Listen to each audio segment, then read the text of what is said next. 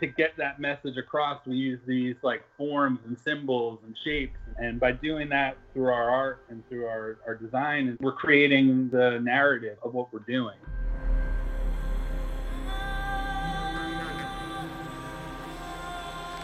With tattooing, the limitations have created this amazing aesthetic.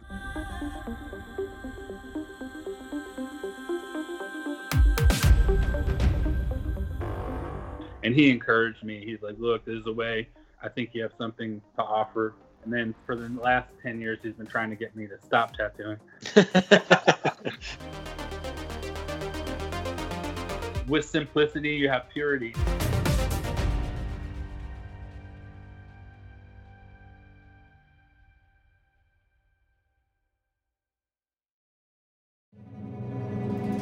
My name is Steph Bastian. In my 10 years on the road, I've met many unique characters in the tattoo business, and they all have one thing in common: incredible stories. Stories of past times, personal growth, priceless experience, and of course, bizarre happenings. I want to share those stories with you. This is Tattoo Tales. How are you? I'm doing great. Considering all the craziness that's happening, I'm doing well. Well, thank you so much for what you've done. The benefit was amazing. No, thank you for joining, man. I can't believe how much you raised, and all the work that went into it, man. What a huge undertaking. Thank you, man. Honestly, I didn't expect that, because I've done it already a couple of years, and my expectations were much lower. I said, okay, maybe, I don't know, hopefully we can do like 30,000, whatever, and then it was more than double, and it blew my mind. The thing is, it's something that is close to everybody. Yeah, to their heart, because we're all in the same shit everywhere. Everybody wants to help. One of the most beautiful things when I look back at those things, right? When you're doing them, I do pretty much all of my own, so it's a lot of work, but you don't see it while you're in the middle of it. But after, you can, process. And the thing that gets stuck with me, apart for the money or the artistic side of it, is the attitude of the people. The thing that struck me the most is how everybody, artists and magazines and people buying stuff or commenting stuff, they're all on the same page, on the same vibe of, just goodwill, and they're keen to do everything they can. It's just incredible. Yeah, it's really amazing. The tattoo community, it's always kind of been regarded as like a fringe outsider kind of thing with like outlaws and stuff like that. But I've always noticed since I started tattooing that the tattoo community always kind of rises to the occasion and helps in a lot of ways.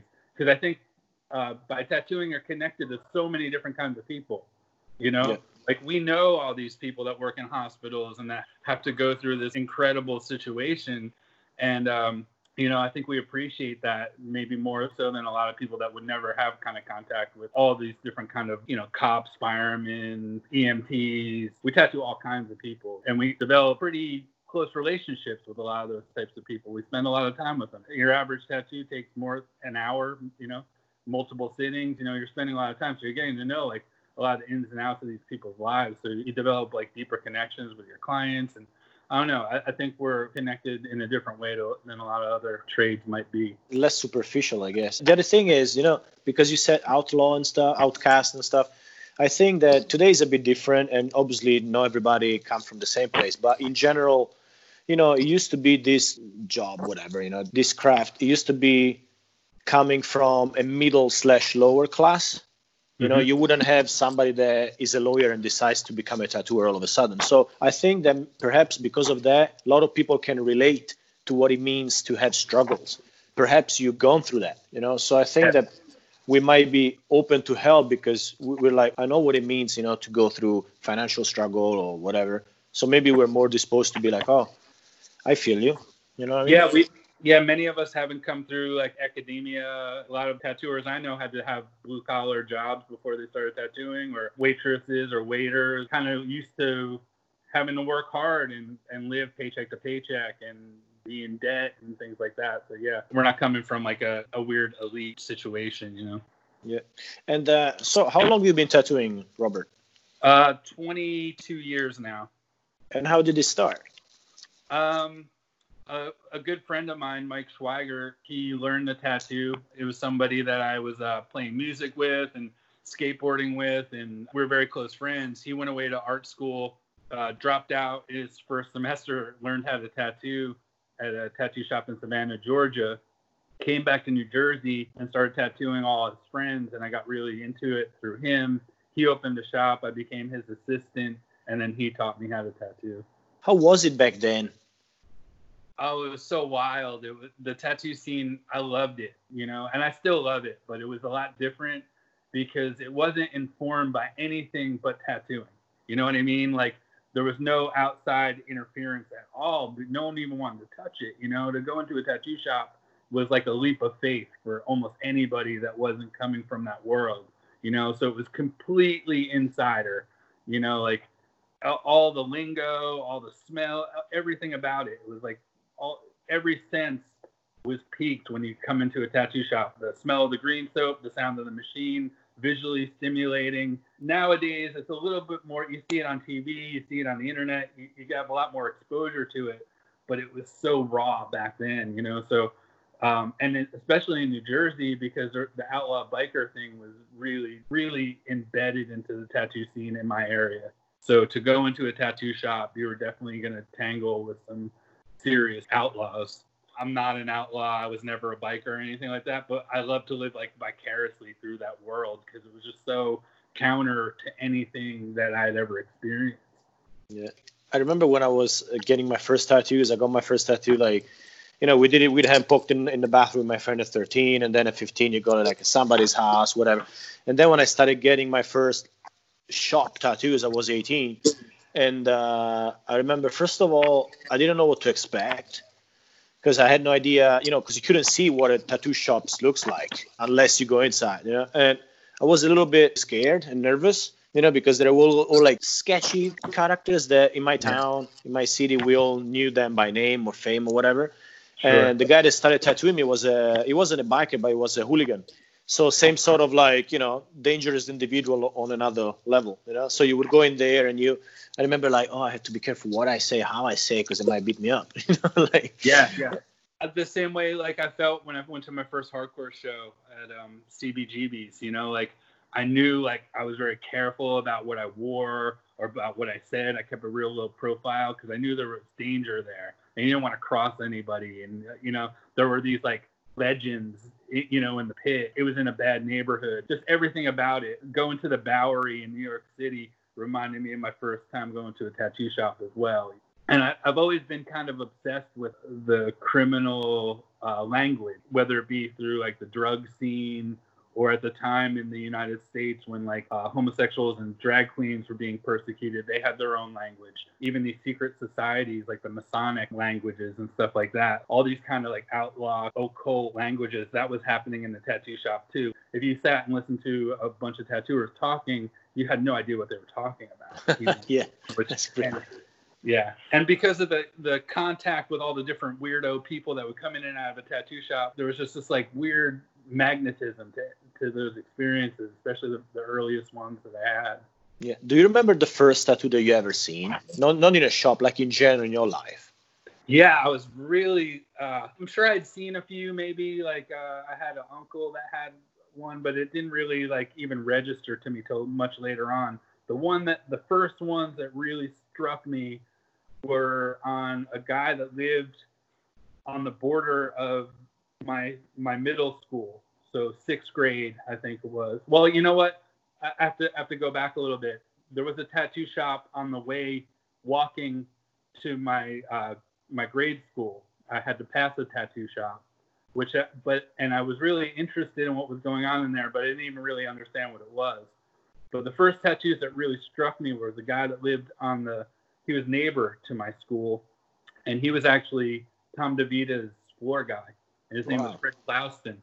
So the first tattoos that really struck me was Fred's tattoos, because he didn't cover them up, and he was the first guy I'd seen that had sleeves, so had a lot of tattoos, and it was DeVita's work, so it was really heavy. I didn't know what made his tattoos different than anything else back then, but I knew there was something about it. You know, there was like a real emblematic look to his arms, and it always struck me. And I passed him every day. He was always out in his backyard. I'd see him in the grocery store. this like heavily tattooed guy. And then years later, I found out that he worked with Tom and he was his best friend. They lived together. Today is different because today even kids see tattoos already on a model, on a poster, whatever. So already you break that taboo. But before, the cool thing is that, at least that's what I remember, which reminds me a bit of what you're saying, is when I saw the first tattoos that I've seen, I was a kid, and it was on hooligans again, because they were the rough guys. We have another thing where I come from in Florence. It's called Calcio Storico Fiorentino. It's a very old sort of a medieval sport that is played only in my city, and it's a crossing between MMA, rugby, and football. It's incredibly violent. Wow. It's incredibly violent, and because it's an historical game that has been played since 1400, right? And it's a game that basically gladiators used to play to warm up before getting into the arena. Oh, I see. And basically you have, I can't remember exactly how many, but I think 20, 22 players per team. You have 4 teams, which used to represent the 4 neighborhoods of the city, right? And basically you have to put the ball under the net, and you can run with the ball in your hands, you can kick, you can throw it, and people can stop you any way they want. So basically what happened is that there is no protection, there is no gloves. Basically people fight. So you have like stand-up fighting and then grappling. It's insane, man. And I grew up in the square. The ball in the net is just like an excuse to beat on each other. Pretty much, man. Because everybody knows somebody that plays that game, because everybody can play. If you're tough enough, you go there. Like, I want to play. They test you. If you're tough, you play. Right. So everybody has some friends that play that stuff. And the thing is, to play that stuff, you need to be a little insane. Because it's very violent. Yeah, you have all these characters which they're all bouncers, they're all boxers, they're all crazy problematic people, So it's attractive but scary at the same time. And I remember seeing tattoos on these people, right, which were tribal, because we didn't have so much culture like the States. So the most widespread thing was tribals. Sure. And I remember that by seeing those as a kid, even if you don't know what it is, but I think that we have ingrained on our DNA some sort of like collective subconscious, this memory of what tattoos are, which is something in human culture that has been around forever. And you react to that even if you don't know what it is or never seen one. It has some sort of like raw power that you don't know what it is, but you're attracted by it either one way or another. Either it's scary or it's attractive or it's pretty, but it moves you. You see it, it's like, whoa, Yeah, that's like I 100% agree with that, and you see it in like children's reactions to tattoos.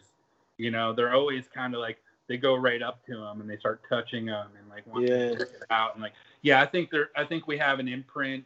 I believe in reincarnation, so there's that whole aspect to it as well. But just scientifically, I'm sure it's embedded in our DNA, because we've been doing it for as long as time as it has existed. The oldest remains have markings, so I think it's definitely come through us, and it's been nurtured this whole time.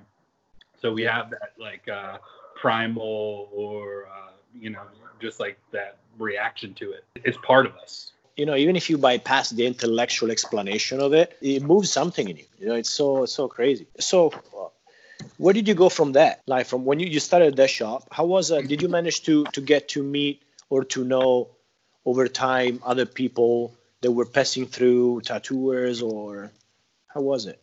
Yeah, it was really cool. At that time, New York City was illegal, and we're bordering to New York City. So New Jersey being legal, a lot of people would come from the city to get tattooed, and the tattooers in New York City were underground, and you developed a very quick relationship with them because they were so small. There wasn't a lot of them. So instantaneously you have this connection, New York, New Jersey. So you meet the New York tattooers, the Mike Perfetto and Tom DeVita and those guys, and I started getting tattooed at East Side Ink, which was an underground shop in New York, and that's where I met Dan Higgs. I actually met him on the street. I had seen his band play, and he had passed me on 2nd Avenue. Me and Mike, who taught me, we were, I think we were record shopping up there, and we had passed him. I was like, that's Dan Higgs. So we went up to him, and we asked him if we actually followed him into a shoe store, like totally stalked him, and we're like, I saw your band play last week. It was great. Are you tattooing while you're here? Because I knew that you lived in Baltimore. And he said, yeah. So he gave us a card. We called. We had to get had to call when we got to the city to get rung in to this building because it wasn't, it was operating clandestine. It was illegal. So it was a speakeasy style. And so I started getting tattooed by him. I met him. He was really influential. And, I started getting a lot more work from him. And he definitely, at that time, I was still just an assistant, but I was starting to paint flash and I was taking a lot more interest in it. And he actually encouraged me to start tattooing. I was kind of on the fence about it. At the time I was 22. I wasn't sure what I wanted to do, Yeah. Maybe even, I might have been 21 at that time. I was playing music and selling weed and having a pretty decent lifestyle outside of the tattoo shop. So I wasn't sure if I wanted to commit to tattooing at that time. And he encouraged me. He's like, look, this is a way you'd be able to make a living. I think you have something to offer, and he encouraged me to do it. And then subsequently, for the last 10 years, he's been trying to get me to stop tattooing. Kidding around, like, oh, you're still doing that? More of in a joking way. It's your fault. And, obviously Dan Higgs has been influential for so many people. And what would you say, in your own opinion, because obviously everybody's going to have different views, but what would you say, in your opinion, is the thing that he brought the most, that he made him so unique, that is hard to replicate? I think, it's probably going to, it might go off on a tangent because there's a few different things. Primarily, aesthetically, he was able to strip down the American tattoo to its raw foundation and get the most out of the least amount of clutter. His approach was just purity and simplicity, in each design. And I think that, it took a while for that to catch on, because at the time when he was doing it, people were starting to do some of the most dynamic, complex tattooing, like single needle was super popular. So people were starting to get really good at single needle. Jack Rudy was kind of at his apex, where people were starting to Jack Rudy was starting to become like a household name. Everybody knew who Jack Rudy was through his flash. He was like the best portrait guy. And then you have Dan Higgs doing like 7 or 8 lines in the tattoo design, So it was a dichotomy. Not that one's better or worse. I just think people started to see like, oh wow, there can be a different approach to this, And then the biomechanical thing was very popular at that time as well. That was starting to take off. Guy Aitchison was like probably, one of the more popular tattooers at the time. We're talking about like 92, 93, 94, like early to mid 90s. And I think Dan was aesthetically able to really break down a design to just what it needed for it to really be powerful. And then philosophically, he was able, because of his vocabulary, he's such a smart person and so steeped in like occult traditions, he was able to bring this like esotericism to tattooing that was always kind of under the surface, but he was able to like really bring it out and like, wow, this is like a lot of the symbolism that's being used in these tattoos has been around a lot longer than the tattoo scene, and he really brought the occultism to tattooing. So not only did he bring the aesthetic traditional power and, just like that, the really just stripped down essential foundation of a tattoo, he also brought the spirit to it as well. So I think those two things, no one's done better than him, but he's inspired so many people to go in that direction. And you see, it's like, almost like he's the root, and then all these other people like myself and a lot of other people that tattoo similar are the branches. It reminds me, there's a friend of mine, Omar Edmondson, as well, when he was talking about when he met Dan and stuff. And he says something similar. And I think that it's a beautiful thing what you just said, because it really represents the foundation, the spirit of traditional, which is like saying the most with the least. And he was saying in a way, kind of like similar to what you said, something like he would strip things up to a point where every single line would have a reason to be. Mm-hmm. If it wouldn't, it would just go. And it's so at least in my opinion, it's synthesis is one of the hardest thing to accomplish, because it's so easy to like keep adding, but to subtract up to the point where you just left with a pure message, it takes years. Or a special. That's why I really love that thing that you had written. My child could do that, right? Yeah. I really thought that was probably one of the best explanations of traditional tattoo design that I've read by anybody. You really did a good job of presenting it, because a lot of people look at it and it's the same way that they write off abstract expressionism too. There's like, oh, anybody could do that. But if you really look at the guys that are doing that kind of work, who are making those kind of paintings, there's so much intention and energy and love that's going into that work that separates them than someone who's just splattering paint on it, Yeah. And it's the same way, like, I really like improvisational free jazz music.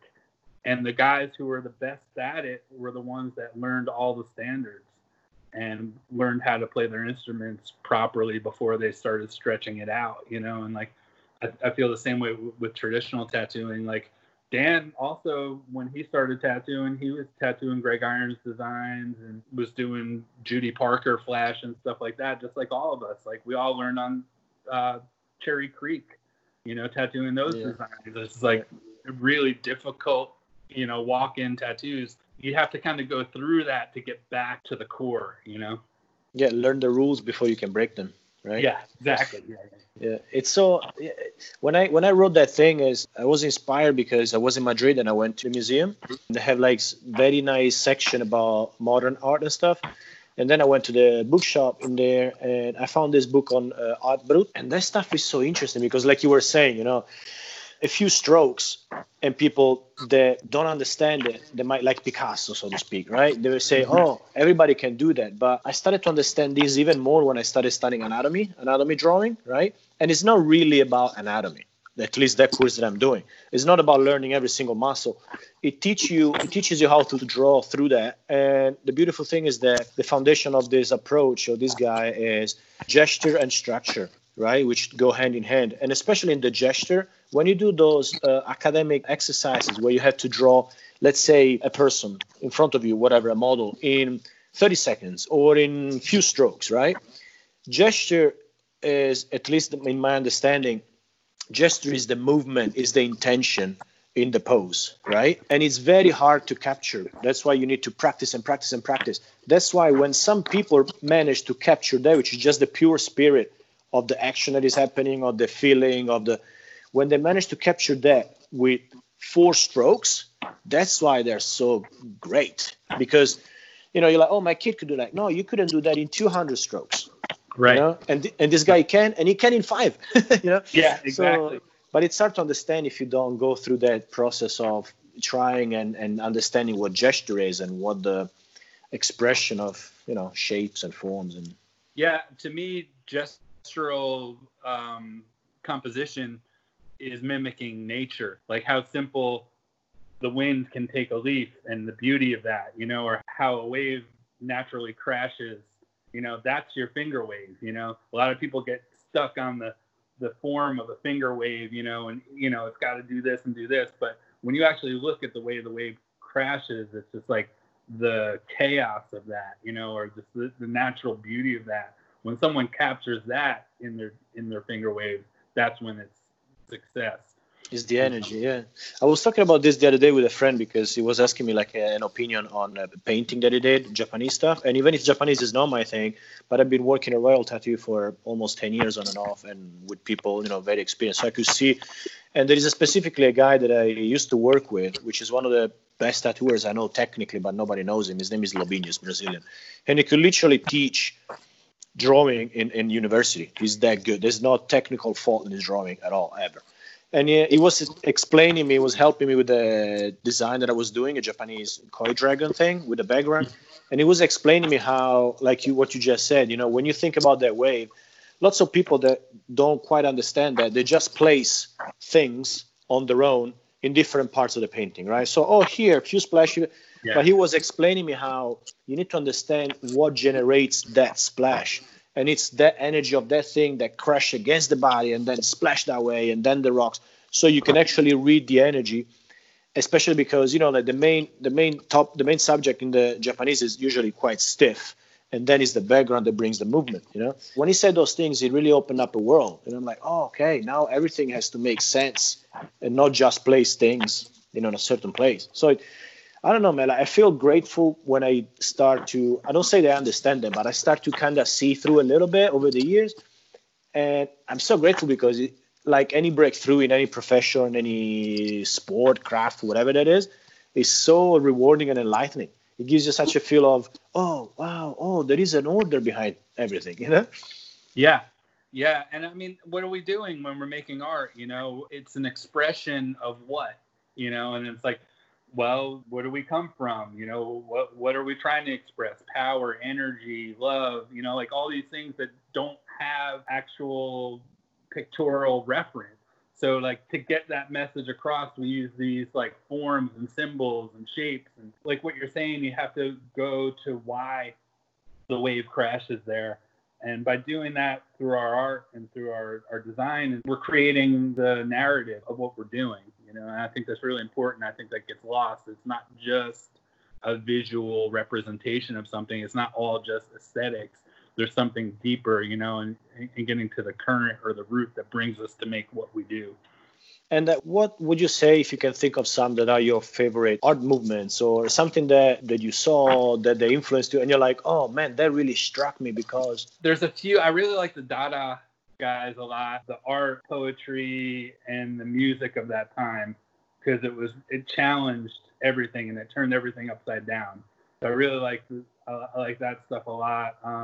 You mentioned the Art Brut thing. In the U.S., they refer to it more as outsider art. I feel like it's almost the same thing, but it has different names. Yeah, and it's funny because that's not really a movement. It's something that's always kind of been there as a folk form, and it's funny how you see the similarities in a lot of it. You know what I mean? To these untrained artists, regionally you see it, but then throughout the whole country and then the whole world, you start to see like this beautiful stuff. And then I talk a lot about the Kalighat painters in India who were painting deities at the bazaars. It reminded me a lot of tattooing because they were making these paintings on the spot. Maybe have an hour to make a painting, maybe 11 by 17 or 15 by 20. A lot of people would look at them as like they were kind of rough or perhaps naive.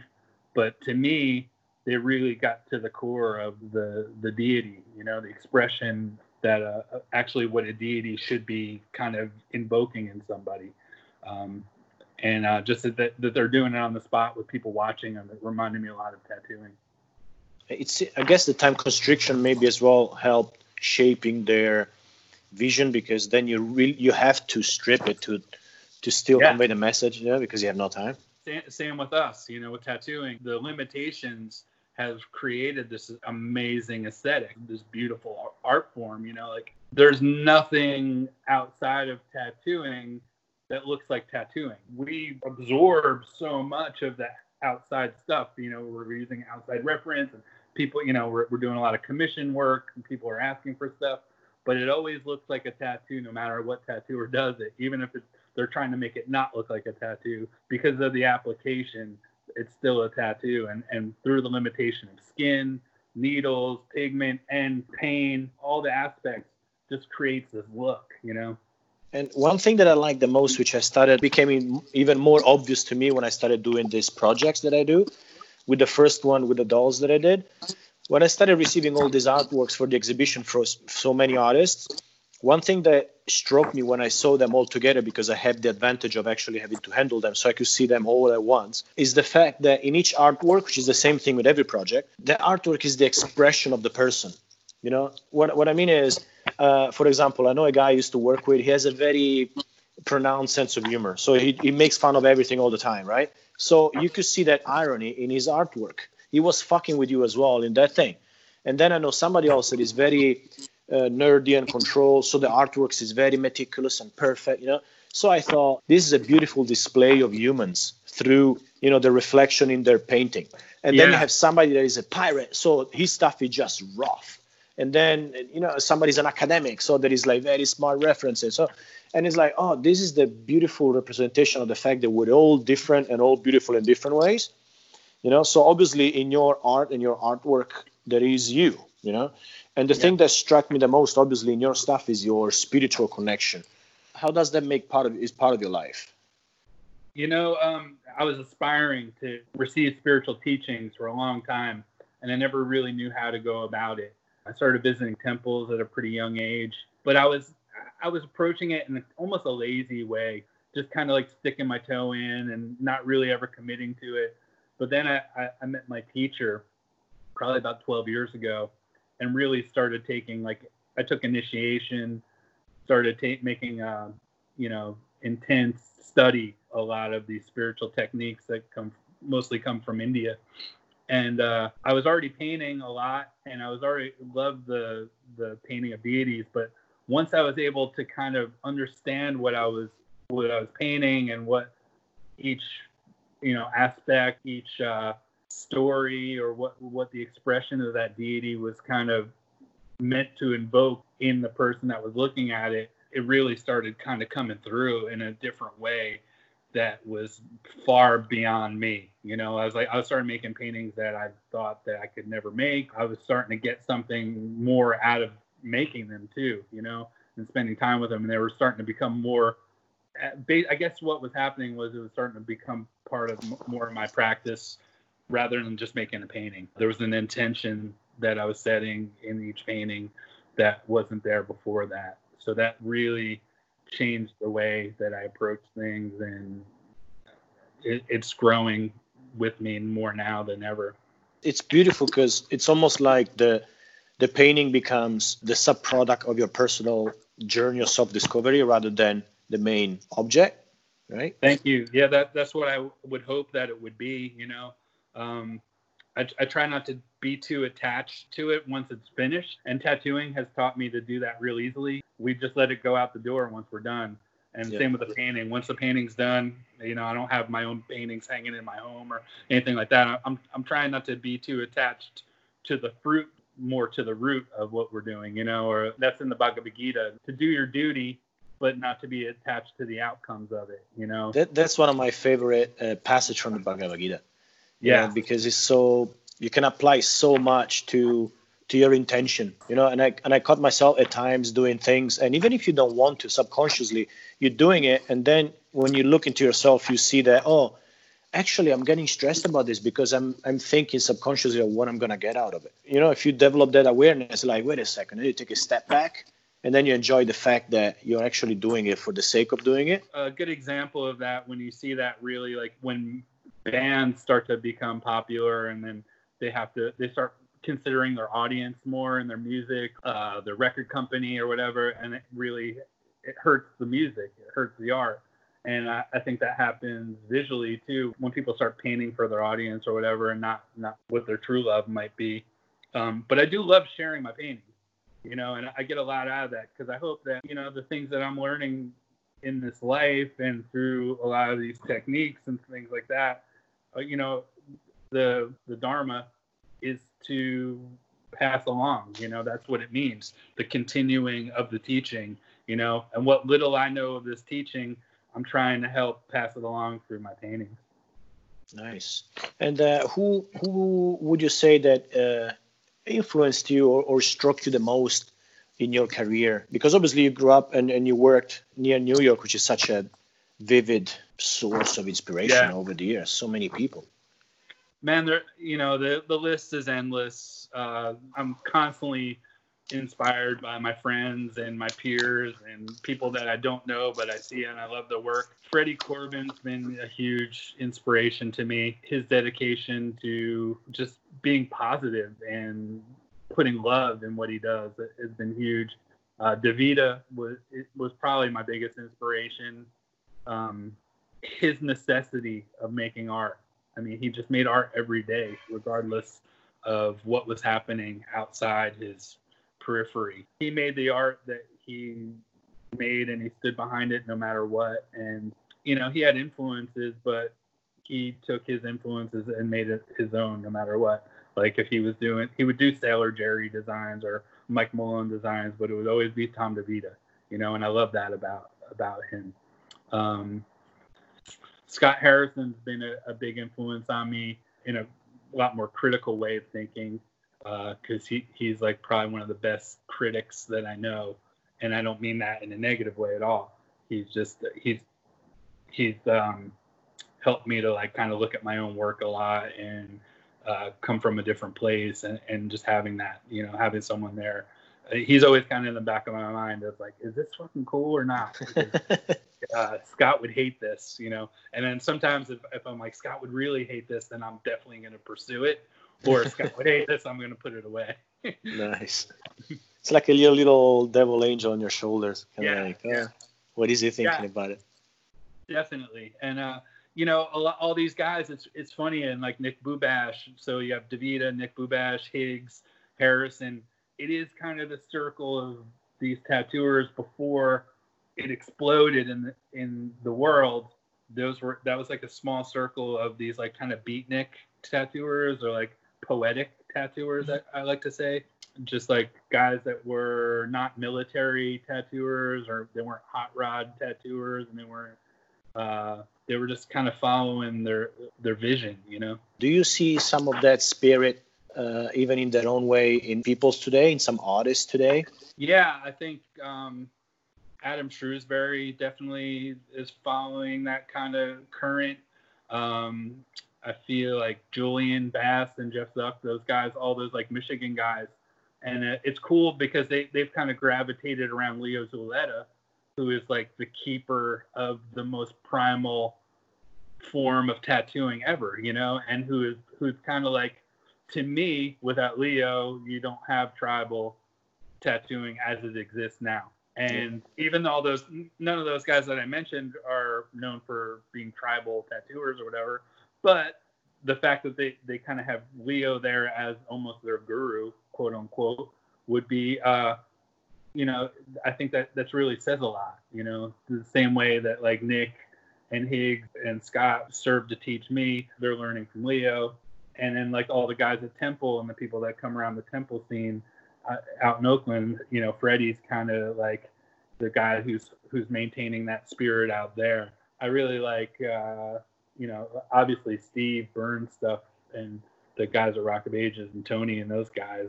That's like a whole different, just like talk about powerful tattooing, you know. Yeah. Incredible. It's beautiful because from what you say, what I get a little bit out of what you say is always there is this source, you know, in front of a person which shared this and then influence other people, which obviously, you know, they will absorb it and somebody eventually will carry that in their own way. And, you know, it gravitates around one person more or less. And it's beautiful. Yeah. You know, one of my favorite places of pilgrimage is Varanasi, India. And there's a flame there that's 5,000 years old, that's been maintained for 5,000 years. And that's the flame that they light all the funeral pyres, all the cremations come from that one source flame. And I always think about that. Like there is always a source, you know. Just the feeling of thinking, oh, this thing, it's an alive thing for 5,000 years or something. It must be just... Well, that to me, that's what the mantras are too. You know, they're living and they're passed down mostly orally from teacher to student for this long. You know, before there was written language, these mantras were being taught teacher to student. And, you know, in learning them, you know, it's really powerful to me. And throughout the mantra, as it builds inside you, it becomes part of you, you know, and it's working inside your body physically. You know, it's kind of activating different things through different kinds of syllables, but mentally it's bringing your mind inward, and then externally it's creating a piece outside of you, you know, so it serves as this living function, you know. It's like the original, you know, the original sound. Yeah. Like the creational. I was watching something that Einstein was talking about, and he was saying something about if you want to understand the universe, you had to think in terms of music, in terms of sound. Well, that's what Pythagoras taught, you know, and the Pythagorean scale is the scale that we still use. And that's a musical scale that was initiated by a scientist, you know. So there's a science in sound, there's a science in color, all the arts, there's always that scientific.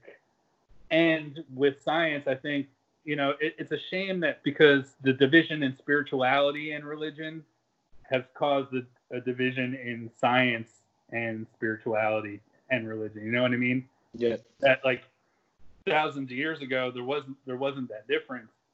And most of the original spiritual teachers were pursuing science as well. But now it's almost like it's this mutually exclusive thing, these two divided, you know, bifabricated thought processes, you know, and I think in that division, it causes a lot of division in the world, you know. Yeah, it's funny because, you know, it's basically talking about the same stuff with different words. You always arrive back at the same place. Yeah, creation, you know. Yeah, consciousness, Yeah. which is something that they didn't even, you know, scientists wouldn't talk about up until now. This term of consciousness, you know, that came through quantum physics and things like that. But, you know, people have been questioning consciousness. You know, the great spiritual teachers have been questioning consciousness for thousands of years. And a lot of the Vedic philosophy is deeply, deeply steeped in a lot of science. And they didn't have the scientific tools at the time, which they were receiving their messages from somewhere else, which would be either the gods or revelation. I think a lot of it was just from going inward and getting the knowledge, because the knowledge is in there. You just have to unlock it, and I think that's what the rishis were doing. But the division, I think, really is like when the priestcraft kind of took over, you know, and when they made it like, you know, that the priests had the knowledge and no one else really could. You know what I mean? Like, and that happened in all of them with the Brahmins. It happened, you know, in Christianity. It happens in Islam with the different mullahs and stuff like that. You know, when it becomes a political thing. The saddest thing is when I meet friends or people that, we're going a bit off topic here, but it doesn't matter. We, you know, confuse religion with being religious. Yeah. You know, like dogma with the quest for understanding. And so it's sad because, like you said, when that took over is because power system wanted to catalog those and, you know, become the sole proprietor, the sole owners of this to control people, you know, and then you forget the original message. It's sad because it's different, you know. Yeah, and honestly, it's commodity when they commodify it, you know, and they make it a business, and that, unfortunately, that happens with everything. Yeah, and let me ask you one thing: is there anything you can think of, you know, an advice that somebody told you over, you know, doesn't matter career or life, or an experience that you have, or a lesson you learned, something that got stuck with you and you keep going back to that and helps you often? You know, something you learn or you've been told and it got stuck with you and it's like, man, that was the best advice I had. You know, I keep going to that and it really helped me. Yeah, it's funny. We had a client that everybody at our shop, the first shop that me and Tom Yak and Mike Schweigert worked on, we all worked on this guy together. He was a great client. His name was Tommy Huck Carbonero. And we knew that he was connected to organized crime, but we didn't know to what extent. And we later found out that he was like one of the most notorious hitman for the Gotti family. You know, he was a contract killer, but he was always he was really probably one of our best clients. He got the coolest tattoos. He was always great to talk to. He always impart this wisdom on us. And he told Tom, and I was there when he told him this. He finished his tattoo. One of the first tattoos he did on him. He's like, "You want a tip?" And Tom's like, "Yeah, sure, I'll take a tip." And he said, "Simplicity is the essence of good taste." And and he left, and we just kept repeating it to each other, like, "How about that? Simplicity is the essence of good taste." And from that moment on, everything that I've had that, like the best food I've ever eaten, always had this like kind of simplicity about it. Like my favorite pizza maker, his name is Anthony Mangieri. He learned in Naples He's a Napolitanian pizza maker, but he lives here in New Jersey. Yeah. He has 4 ingredients on his pizza, and it's the best pizza I've ever eaten because the intention and the simplicity and the love that's put in it. With simplicity, you have purity, and that's what my teacher has a song that he sings, and it's simplicity is purity, and it goes along with the simplicity is the essence of good taste. So simplicity is something that has always been. It's a current that's been running through my life, and it's something I need to be reminded of every day. Because my mind always tries to complicate things, but like what we were talking about earlier with like Dan's designs or a great traditional tattoo design or a great Japanese tattoo design, when you boil it down to its core, the simplicity is purity. It's such a beautiful, man. That was more than a tip, man. That was a gift. Fact. Yeah, and yeah, it's a life lesson, and it came from a contract killer who's now in jail for the rest of his life. And what's crazy, man? An anecdote to that story.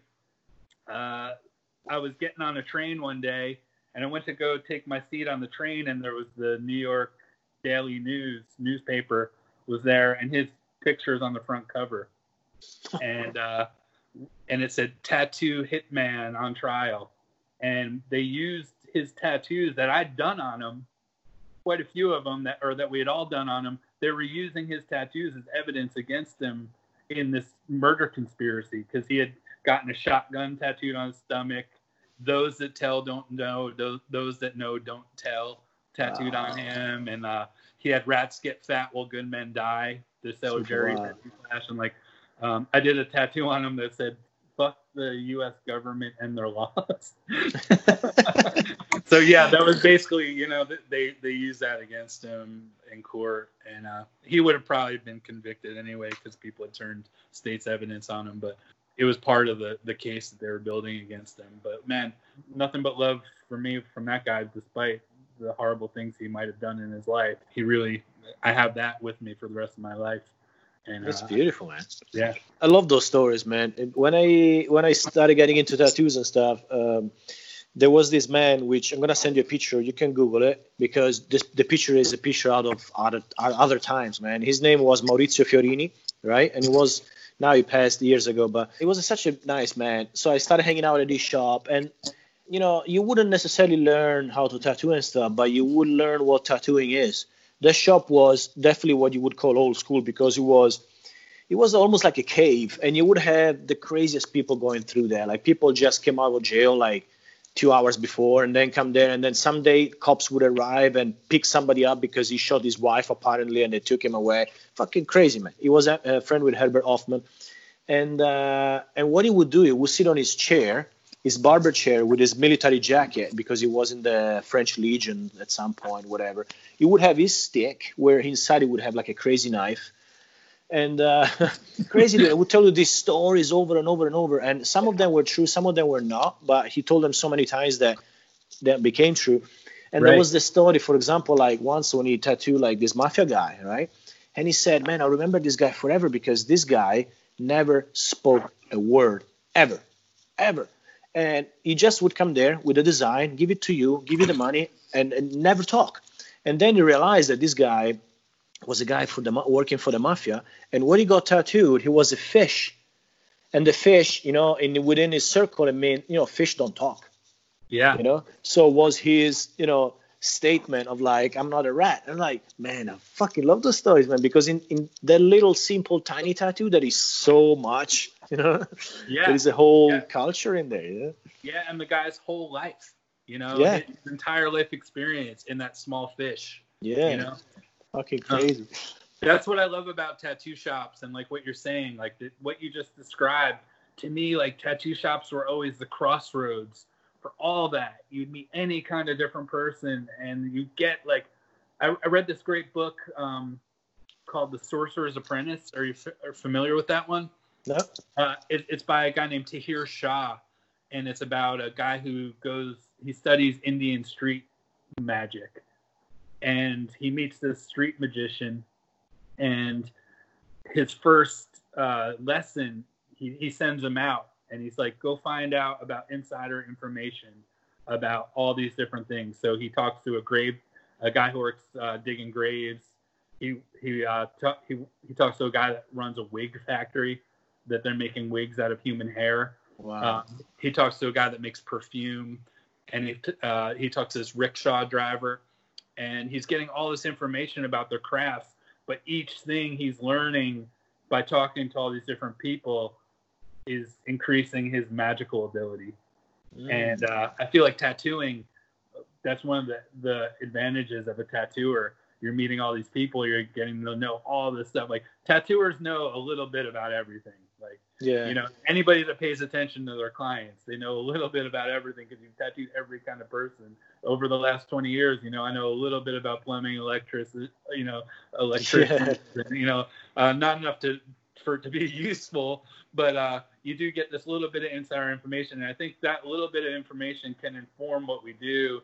And it really kind of makes up what we do as a craft and as artists too. Yeah, it's definitely a bliss in that sense. And let me ask you one last thing.